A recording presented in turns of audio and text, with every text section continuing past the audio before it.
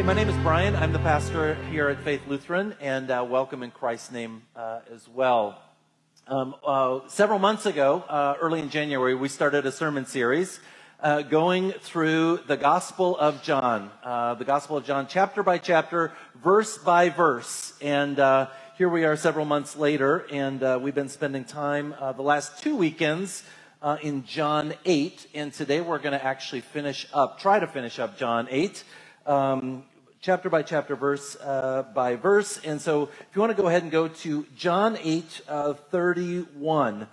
And we're at a place in Scripture where Jesus is having a very intense, I'll just say confrontational conversation with the religious leaders, with the Pharisees.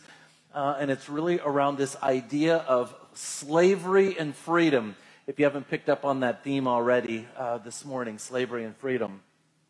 It's a great text, and so go ahead and go to John 8:31. We're going to get there in just a moment. Can you imagine being born into slavery? I don't think most of us can. We live in a nation of freedom. But slavery was a normal part of Jesus' life. That's all Jesus knew growing up. He stepped onto the pages of history as a slave. All of Israel stepped onto the pages of history as slaves, and they went through being slaves and in captivity from one ruler after another. So as Jesus grew up and he's teaching and preaching and providing miracles for the people as evidence of his who he is, all they knew was slavery. So when he's starting to talk about what it means to be free and experience freedom, I can about imagine that Peter, James, John, Matthew, Bartholomew, and all the disciples are thinking to themselves, we've only known slavery. We've only known bondage. We don't know what it means to be free people. But a part of the Israelite history is they were told that there would be a Messiah who would come, who would liberate them, who would set them free, who would help to break their shackles of slavery. And they're, of course, wondering, is it Jesus? Is this the man who has come to set us free? So that's what we're going to look at this morning, this whole idea of slavery and freedom. Let us pray. Heavenly Father, we thank you for an opportunity to worship you today as free people, as people who've been set free by what Jesus has done on the cross for us. God, may the words of my mouth, the meditations of all of our hearts be acceptable. For you are indeed our rock and our Redeemer. Amen. I want to ask you, have you ever felt like you are a prisoner in your own cage? That you are stuck, that you are in a place that you didn't think you would be, that you maybe even feel a little bit confined, constrained. It's interesting, as we were singing this morning, I was thinking, we sing, it is Jesus followers, that we're free in Christ. And the truth is, we live in a day and time where people have never been so free as we are today. But yet, as I talk to people and I listen to their stories, I hear stories, even from Christians, of people who feel shackled, who feel enslaved, people who feel in bondage, they feel stuck. I think it's so interesting that we are, as Americans, and I want to go on record, I love being an American. I love being, a free person. I think freedom is good. But I think in so many ways we have misunderstood what it means to be free. We spend a lot of time arguing and fighting for freedom. But oftentimes we don't spend enough time in the choices, making those choices of freedom. And so we get freedom and we think to ourselves, I'm going to make all these decisions. And as we live into our freedom, what we're actually doing is we're making choices that actually enslave us and put us in bondage. And so it's a great paradox. It's a great irony that the more freedom that we have, the more things that we can do, the more bad choices you and I often make. We actually get our freedom stolen in the midst of all these choices in our lives. And so what do we do? What do we do when we feel enslaved? Is we oftentimes blame others, right? Well, it's their fault. It's someone else's fault. Even though I am feeling enslaved in maybe relationships. Maybe you're feeling enslaved, maybe you're feeling in bondage in a job or in a career. Or maybe you're feeling enslaved as it relates to your finances. And the truth is, we put ourselves there. We put ourselves in a cage in so many different areas of our lives. And this is the context to which Jesus comes and he says, let me tell you a little bit about freedom. Let me invite you to experience freedom. So John 8, verse 31. To the Jews who had believed him, Jesus said, if you hold to my teaching, you are really my disciples. Then you will know the truth, and the truth will set you free. Now, this whole idea where Jesus talks about, if you hold to my teachings, this sometimes gets translated as abide. If you abide in my word. The Greek term here is meno, and it shows up about 35 times in the New Testament. And John uses this word 31 times. We're going to see this as we continue through the Gospel of John. Over and over and over, Jesus is going to talk about abiding, living in, dwelling in, spending time with, connecting with. Jesus says, if you abide in my word, then you are my disciples. And this is why last year I invited you all, and many of you accepted the challenge of abiding, dwelling, spending time in God's word. Not just kind of going through it a little by little, but going through all of God's word. To really abide and dwell and spend time in God's word. And this year, of course, many of you are going through the Gospel of John. We've slowed down. We said, we're not going to, go through the entire Bible, but we're going to do a deep dive in the Gospel of John. And so we're abiding in God's word. Chapter by chapter, verse by verse, just letting it wash over us, inviting God and the Holy Spirit to speak to us through the word. And if you're a guest this morning, we actually have one of these for you, and there's a reading plan that goes along with it, and it's our way of saying thank you so much for being here today. So if you're a guest today, make sure you pick one of these up on your way out, and if you're a guest this morning from, I'll just say randomly, San Antonio, Texas, if you want to come on up here, and I'll give you this as a gift from San Antonio, all the way from San Antonio, Texas, for being here today. Never met before, stranger, come here this morning. But again, we want to continue to. We got French New Guinea. Okay, French New Guinea in the congregation today. Awesome. Are you really from French New Guinea? Guyana. Okay. All right. Yeah. So is that in South America, Africa? South America. Okay, that's kind of the northern part of South America there. Brazil. Okay, very good. Welcome. Awesome. We're glad you're here. Thanks for being here. Awesome. See, you never know who's going to show up in church on Sunday. But this is what it means to just really sit in God's word, to dwell in God's word. And Jesus says, if you need to hold to my teaching. And when you do that, then you're really my disciples. And isn't it interesting? I find it interesting anyways, that so many people talk about Jesus and have ideas about Jesus, and they think to themselves, well, I think this is what Jesus wants me to do, so I'm just going to do that. But they haven't really spent any time in God's word. And you can probably even think of people who say, well, I think this is what Jesus is all about, what he wants me to do. Jesus doesn't say, just do that. He says, if you want to really be my disciple, spend time in my word. And this is what we try to do here at Faith Lutheran. Then you will know the truth, and the truth will set you free. I love that phrase. You've probably heard that phrase. Maybe you were at a commencement recently and somebody stood at an academic institution. Academic institutions love this phrase, right? In fact, it's emblazoned, it's emboldened. You'll even see it on buildings on college campuses and universities if you put it up there. And there we go. That's at the University of Texas. Ye shall know the truth, and the truth shall set you free. And maybe you hear that. And sometimes when I hear academics speak of knowing the truth and the truth will set you free, I kind of smile a little bit. Actually, I chuckle. Because that's not what Jesus means at all. See, when they say, when you know the truth will set you free, what the academics are talking about, when you have knowledge, when you have academic information, then that's gonna set you free. That's not what Jesus is talking about at all. And the reason why I chuckle is because it's supposed to be smart people who put these things up here, right?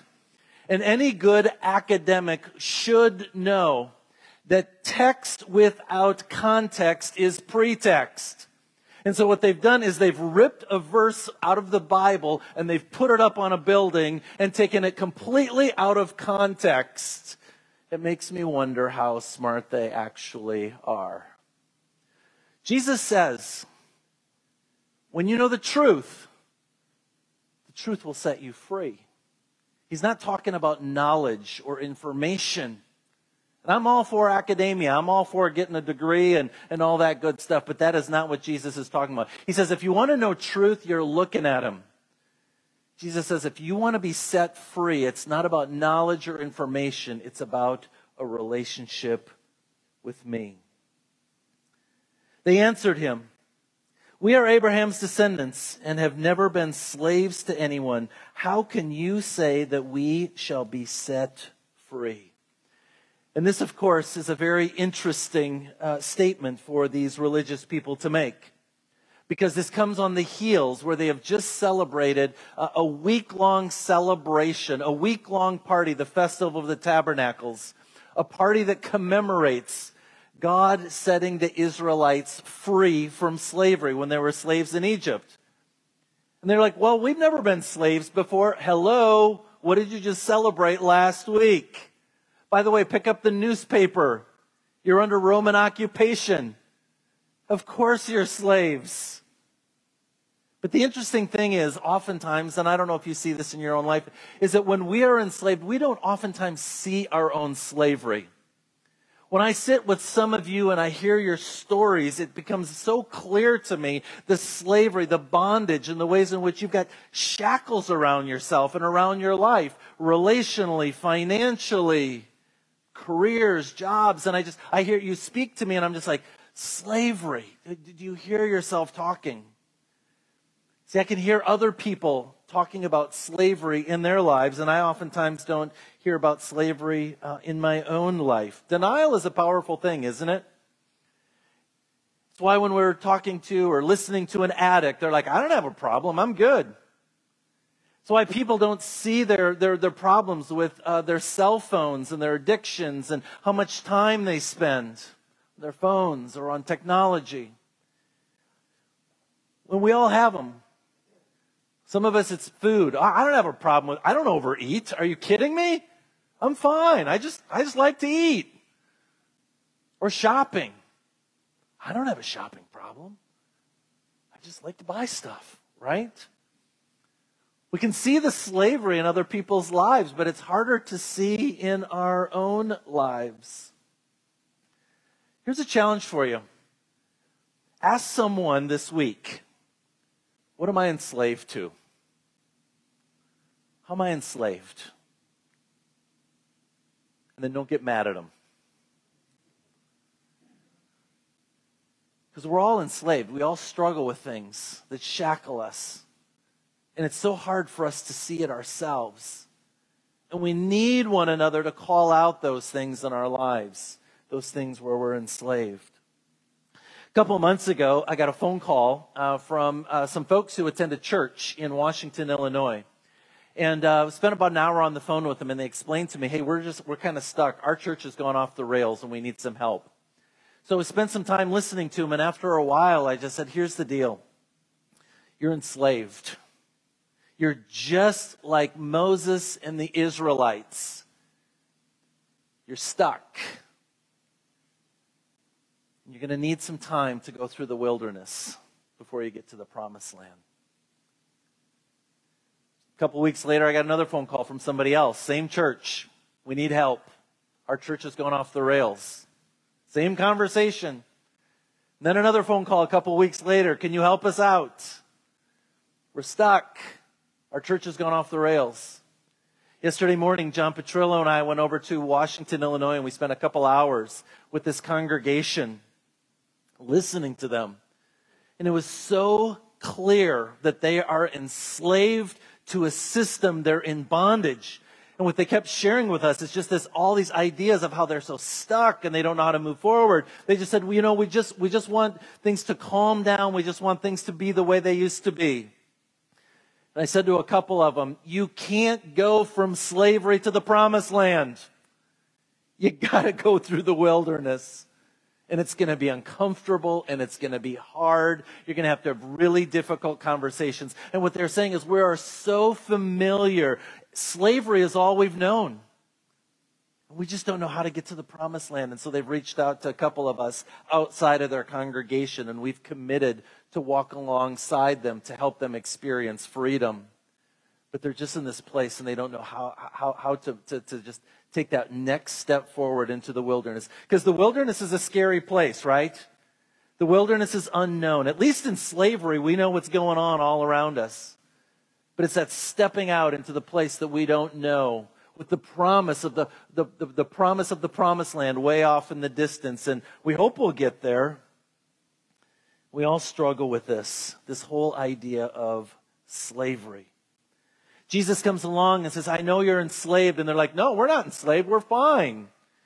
He says, let me keep talking to you about what it means to experience freedom. Jesus replied, very truly I tell you, everyone who sins is a slave to sin. Now a slave has no permanent place in the family, but a son belongs to it forever. So if the Son sets you free, you will be free indeed. And this whole idea of freedom. We Americans love our freedom. I love freedom. Don't you love freedom? Freedom is awesome. But freedom is a paradox. Make no mistake about it. Because when we talk about freedom as Americans, freedom as Westerners, what we're really saying is freedom means do whatever you want. I just want to do whatever I want.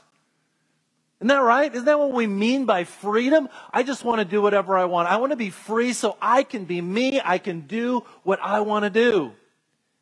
And Jesus is going to say that's not the definition of freedom. The definition of freedom is living in following and obeying God's word in the midst of those constraints, in the midst of those parameters. That's where freedom is found. And we Americans, we chafe at this, don't we? Because we want to be free. We want to do whatever we want. Jesus was the freest person who ever walked on this earth. And yet he says, I am obedient to my Father's teachings. I do the will of my Father. Jesus stood before the people over and over and says, I don't do what I want to do. I do what God has called me to do, to live in his will. And I think what Jesus is doing is he's talking about freedom and slavery. He's really echoing this idea that comes from the Old Testament over and over and over. Psalm 119, verse 32 says it this way. I will run in the way of your commandments when you set my heart free. Isn't that an interesting choice of words? I will run in the way of your commandments when you set my heart free. We see these words, commandments and freedom, and it's just like, how do those words even go together? How does that even make sense? I mean, there are just some words that don't seem like they should be in the same sentence, right? Words like jumbo shrimp. They just shouldn't be, together. Or government efficiency, right? I mean, how do those words even fit together? Or Cubs and playoffs. I mean, how does that even happen? Every year I just got to get in my Cubs, just kind of dig in the Cubs a little bit. But and that's what's going on here. Commandments and freedom.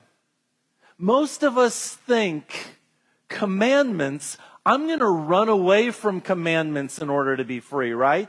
We think about the 10 commandments. Oh, I don't want to do those things because I want to be free. But what the psalmist says is, I run in the way, I run toward the commandments so that my heart can be set free. See, I think God has gotten a bad rap when it comes to the commandments. We tend to think to ourselves, thou shalt not, thou shalt not, thou shalt not. That God's just trying to ruin our fun. God's just trying to put us in a box. God's just trying to constrain us. God's just trying to ruin all the things that we want to do, right? That's what we think of when we think of the 10 Commandments. He's just trying to ruin everything. Why would we want to follow the 10 Commandments?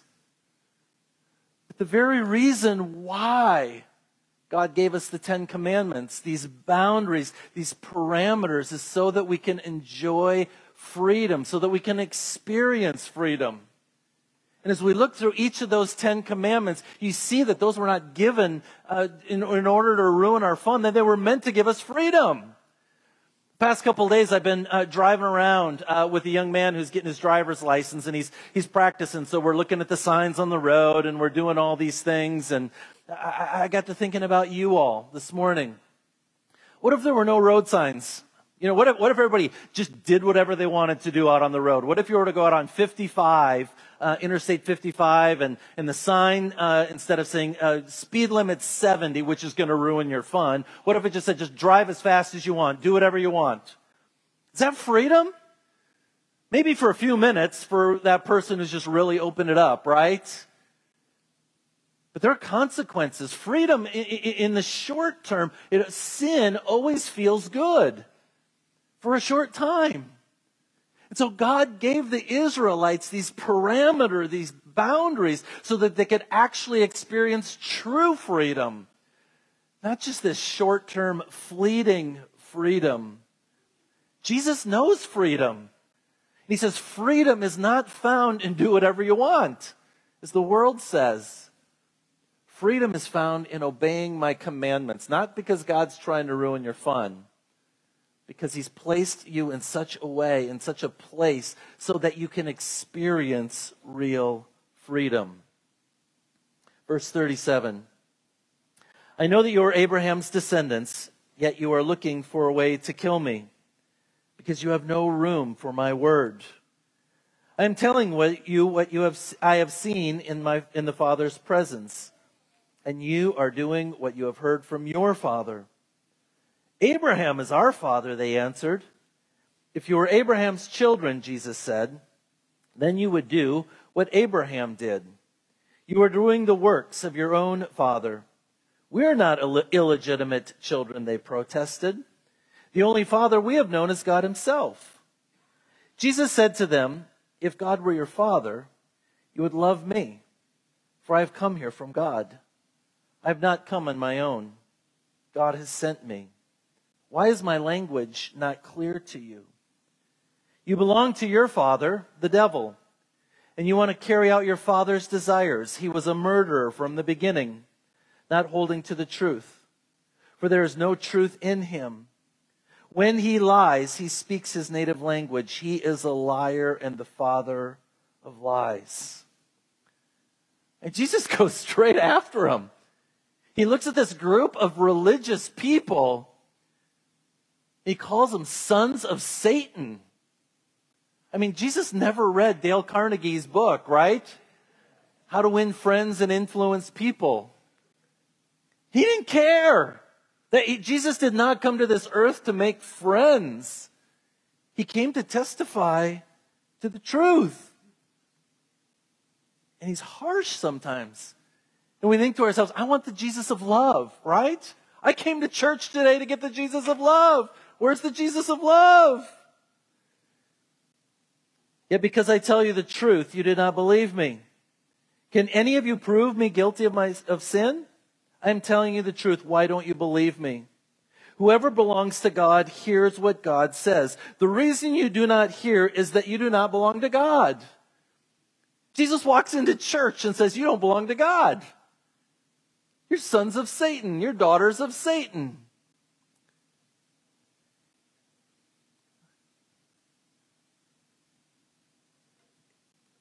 You know, I talk to people in the church and they're just like, well, Jesus is love. The Jesus I worship, the Jesus I serve is all about love. And that's true. But what they've done is they've picked and they've chosen which particular scripture texts Jesus is preaching on. Make no mistake about it, he didn't have a hard time telling people, you're following Satan. You are not a child of God. And I think we ought to be really uncomfortable with that.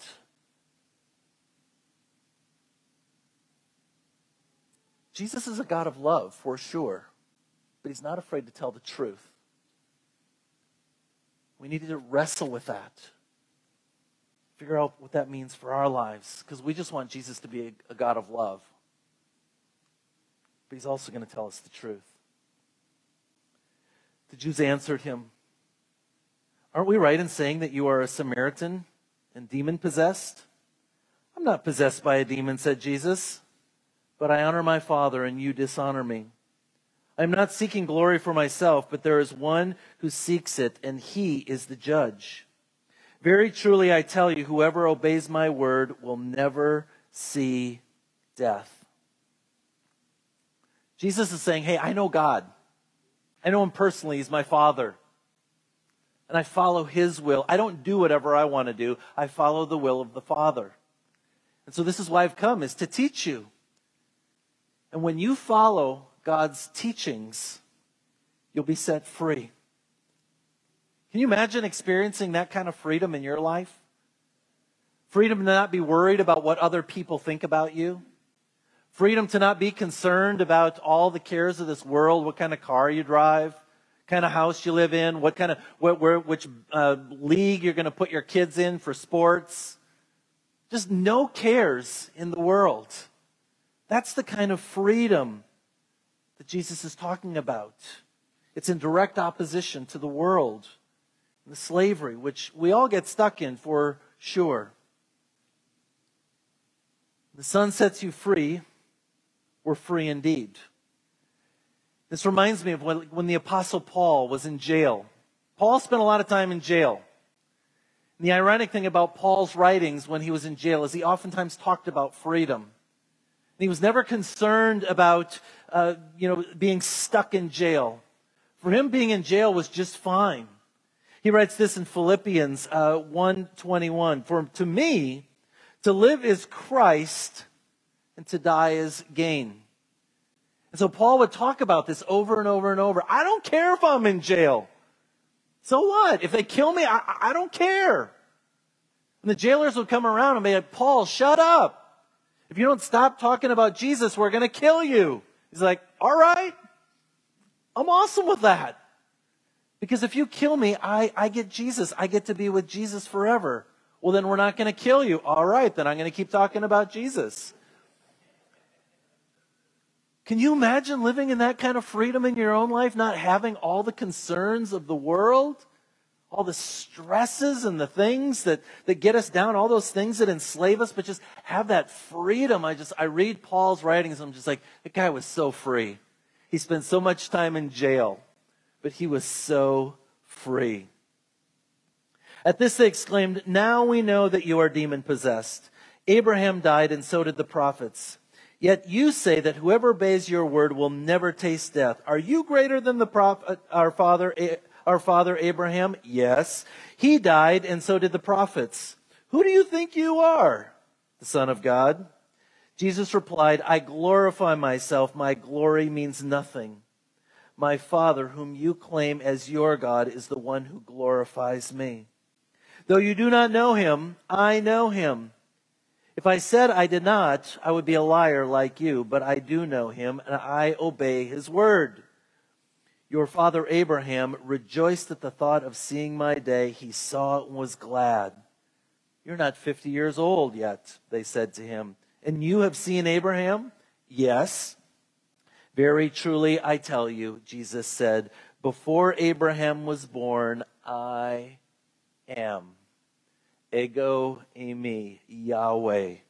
At this, they picked up stones to stone him, but Jesus hid himself, slipping away from the temple grounds. Well, of course they want to stone him. Of course they want to kill him. Jesus is proclaiming, he's boldly saying to them, I'm God. I am. I was there with Abraham. I was there before the creation of the world. I have always existed. And they're so mad. And they're picking up stones now. And they want to kill him. Because he is claiming that freedom can only be found in him and obeying his teachings. Not freedom in doing whatever you want, but freedom in following his teachings. And this is a different kind of freedom than what we're so used to thinking about. It's a freedom that actually comes to us in our lives, and it changes us. It's a freedom that we don't have to do stuff. We want to do these things. That's what happens when we spend time in God's Word. It changes us. It transforms us. It makes us want to be obedient and follow His teachings. It actually changes our desires the more time we spend with Jesus. I mean, who wants that freedom? We just don't, our circumstances just don't matter.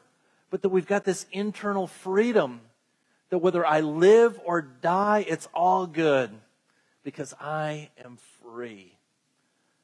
I mean, we want that, right? So the question is, how do we get it? How do we get that freedom in our lives? You know, Andy Stanley, the preacher, he says, you know, when you preach, don't just preach what is true, but preach what is helpful. So up to this point in time, I hope I've preached what is true. So we're going to pivot a little bit now to what is helpful. You want to know how to do this? You want to know how to live free? You want to get some insight on how we do this?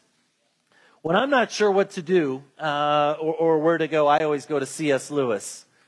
C.S. Lewis has got some good stuff to say. And this is what I think C.S. Lewis means or describes when he talks about how we can experience freedom. C.S. Lewis says this: put first things first, and we get second things thrown in. Put second things first, and we lose both first and second things. I'm going to read it again. Put first things first, and we get second things thrown in. Put second things first, and we lose both first and second things. What C.S. Lewis is saying is the order matters. We have to put first things first. If you want to experience freedom in your life, you have to put first things first. And I look at our lives in our community and in the world, and we get this wrong over and over and over. This is how we organize our lives, even as Christians, over and over and over. We identify what's important to us, but we still don't put first things first. I hear oftentimes people in the church or in the world putting social issues first. And then we're going to sprinkle a little bit of Jesus or a little bit of the Bible on whatever social issue of the day is going on. I hear people in the church putting politics first, and then we just sprinkle a little bit of Jesus and the Bible on top of it to justify whatever our political persuasion is or our social position is. I hear people putting hobbies first. I hear people putting work first. And then we'll get around to Jesus. We'll get around to following and obeying His Word. I think one of the greatest shifts in our culture, I'll just say over the last 20 years, is the ways in which families have put children first over against their relationship with Jesus Christ. People make all sorts of decisions all day long. See those rocks outside the jar? That's church. They have good intentions, right? And we all have good intentions. As Jesus followers, we want to, we desire to.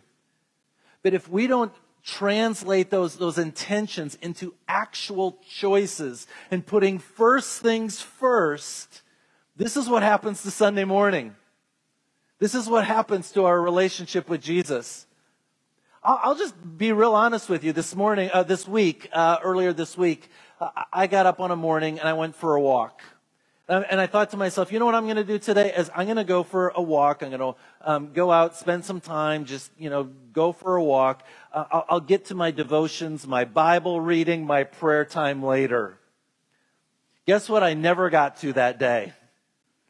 My Bible reading and my prayer time. I didn't put first things first. And we all do this.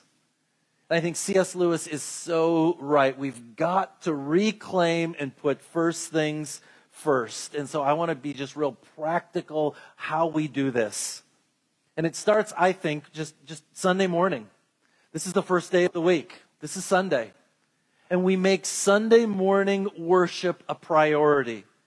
And I know you got stuff going on this week, and I know you got stuff going on today. And maybe you're trying to get ahead of the rain, and you're trying to mow the lawn and do all that list of things. Well, maybe I'll get to church today, maybe I won't. But I think when we just say, put a stake in the ground, say, I'm going to church on Sunday. I'm going to be with God's people. I'm going to make this a priority. I'm not just going to have good intentions. I'm actually going to do it. I'm actually going to show up. Now, I know I'm preaching to the choir. You're here, right? That was an easy one. That's low-hanging fruit for us. I would say also, and again, I'm preaching to myself here. I hope you hear that. Put your daily Bible reading and your prayer time at the very first part of the day. Put your first things first. You may get to it later on in the day, you may not. But if you wake up in the morning, rather than pick up that little lie machine that you have next to your bed, check your emails, check the weather, check what's going on in the news, the world for the day. Before you pick that up, pick up Scripture. Read some truth before you read the lies of the world. First things first, read Scripture first. Spend time in God's Word. Spend time having some conversation with God. Jesus says it this way, seek first the kingdom of God and His righteousness, and all these things will be added to you. And the third thing I just want to kind of throw out there, something just very practical, very tangible, is put your giving first, your financial giving. Now, when I say giving, what I actually mean is giving back. Because the biblical idea of giving to church, it's not about what we give. We believe as stewards of everything, that God has given us everything. We're just taking care of, right? Nothing belongs to you, nothing belongs to me. When we die, we're taking nothing with us. While we're on this earth, we're just taking care of. We're managers, we are stewards, we are caretakers of everything God gives us. And that includes our money. So when you write a check or make a donation to the ministries of the church, you're not giving. I want to be very clear. You are giving back to what God has first given you. God has given you 100%. He says, I just want 10% back as a way for you to make a statement of faith. And this idea it comes from first fruits. Proverbs 3:9 says this, honor the Lord with your wealth, with the first fruits of all your crops. And we see this over and over throughout the Old Testament, this way in which God has designed their agrarian society. When you get to the harvest time, the first fruits, the best, the very best, bring it to me. It's a way of acknowledging that I am number one in your life. First fruits. Make your financial giving back to the church. The first thing you do. Now, how we do this in our family is I get paid twice a month. You guys pay me twice a month as the pastor of Faith Lutheran Church. Thank you very much for the paycheck, twice a month. Beginning of the month, the middle of the month. And on my calendar, in my phone, at 7 a.m., just says tithe. So when I wake up, look at my phone, look at my calendar for the day, tithe, boom, I just got paid. I know I got paid. I've never not gotten paid. Thank you. I immediately go to the Faith Lutheran app. I go to Breeze. I pull it out, pay the tithe. Takes about 30, 60 seconds. Done for the rest of the month until the next time I get paid. It's so easy. It's first fruits. So I want to challenge you. Don't give one more nickel to the ministry of this church. Don't give any more money. That's all I'm saying. Don't give more. Just make your giving your first fruits and see how God honors that. Sometimes I have conversations with some of you who are like, oh, I'm a little bit behind in my giving. I'm a little bit behind in my tithing. And I hear guilt. God doesn't want you to feel guilty. God isn't trying to twist your arm. He doesn't want you to give, maybe he wants you to give more. I don't know. But God doesn't want you to feel guilty. He wants you to feel free. And when you give first, you feel free. I don't feel enslaved in our finances because I've just made that a practice in my life. And it's so easy, you guys. It is so simple. And I know so many of us, we get lazy, right? Well, I'll give to the church when I get to it, or I'll give to it later on, or something like that. But just this one little practice. And by the way, you guys know this. I don't know what any of you give, how much, or if you even give at all. I don't know those things. I don't want to know those things. So I bring this up not because, and maybe you're already practicing this. Maybe every single one of you is already practicing first fruits, right? Praise God, that's awesome. I just don't think it's true. Because sometimes you guys tell me this, right? And so I just wanted to share with you this morning. There's a way to do this, and it's really, really simple. You don't have to be enslaved. You don't have to feel guilty about your giving. You're giving to God in His ministry in this church. Make Sunday worship a priority. First things first. Make your prayer time, your scripture time, first thing you do every day. First things first. And make your giving the first thing you do when you receive some income. First things first. And when you do those things, I can assure you, you will experience freedom in Christ Jesus. Let us pray. God, we thank you that you have ordered the world in such a way that you want us to be free and that we can experience your freedom. But too often, God, we want to do what we want to do. We've gotten this whole definition of freedom upside down. We've stepped away from your word. We've stepped away from obeying your teachings because we think we know better. And so, God, free us. Unshackle us. Release our chains, God. Because even as Christ followers, too often we become enslaved. Thank you, Lord, for sending your Son, Jesus Christ, who has offered us freedom for now and for all of eternity. Lord, in your mercy, hear our prayer.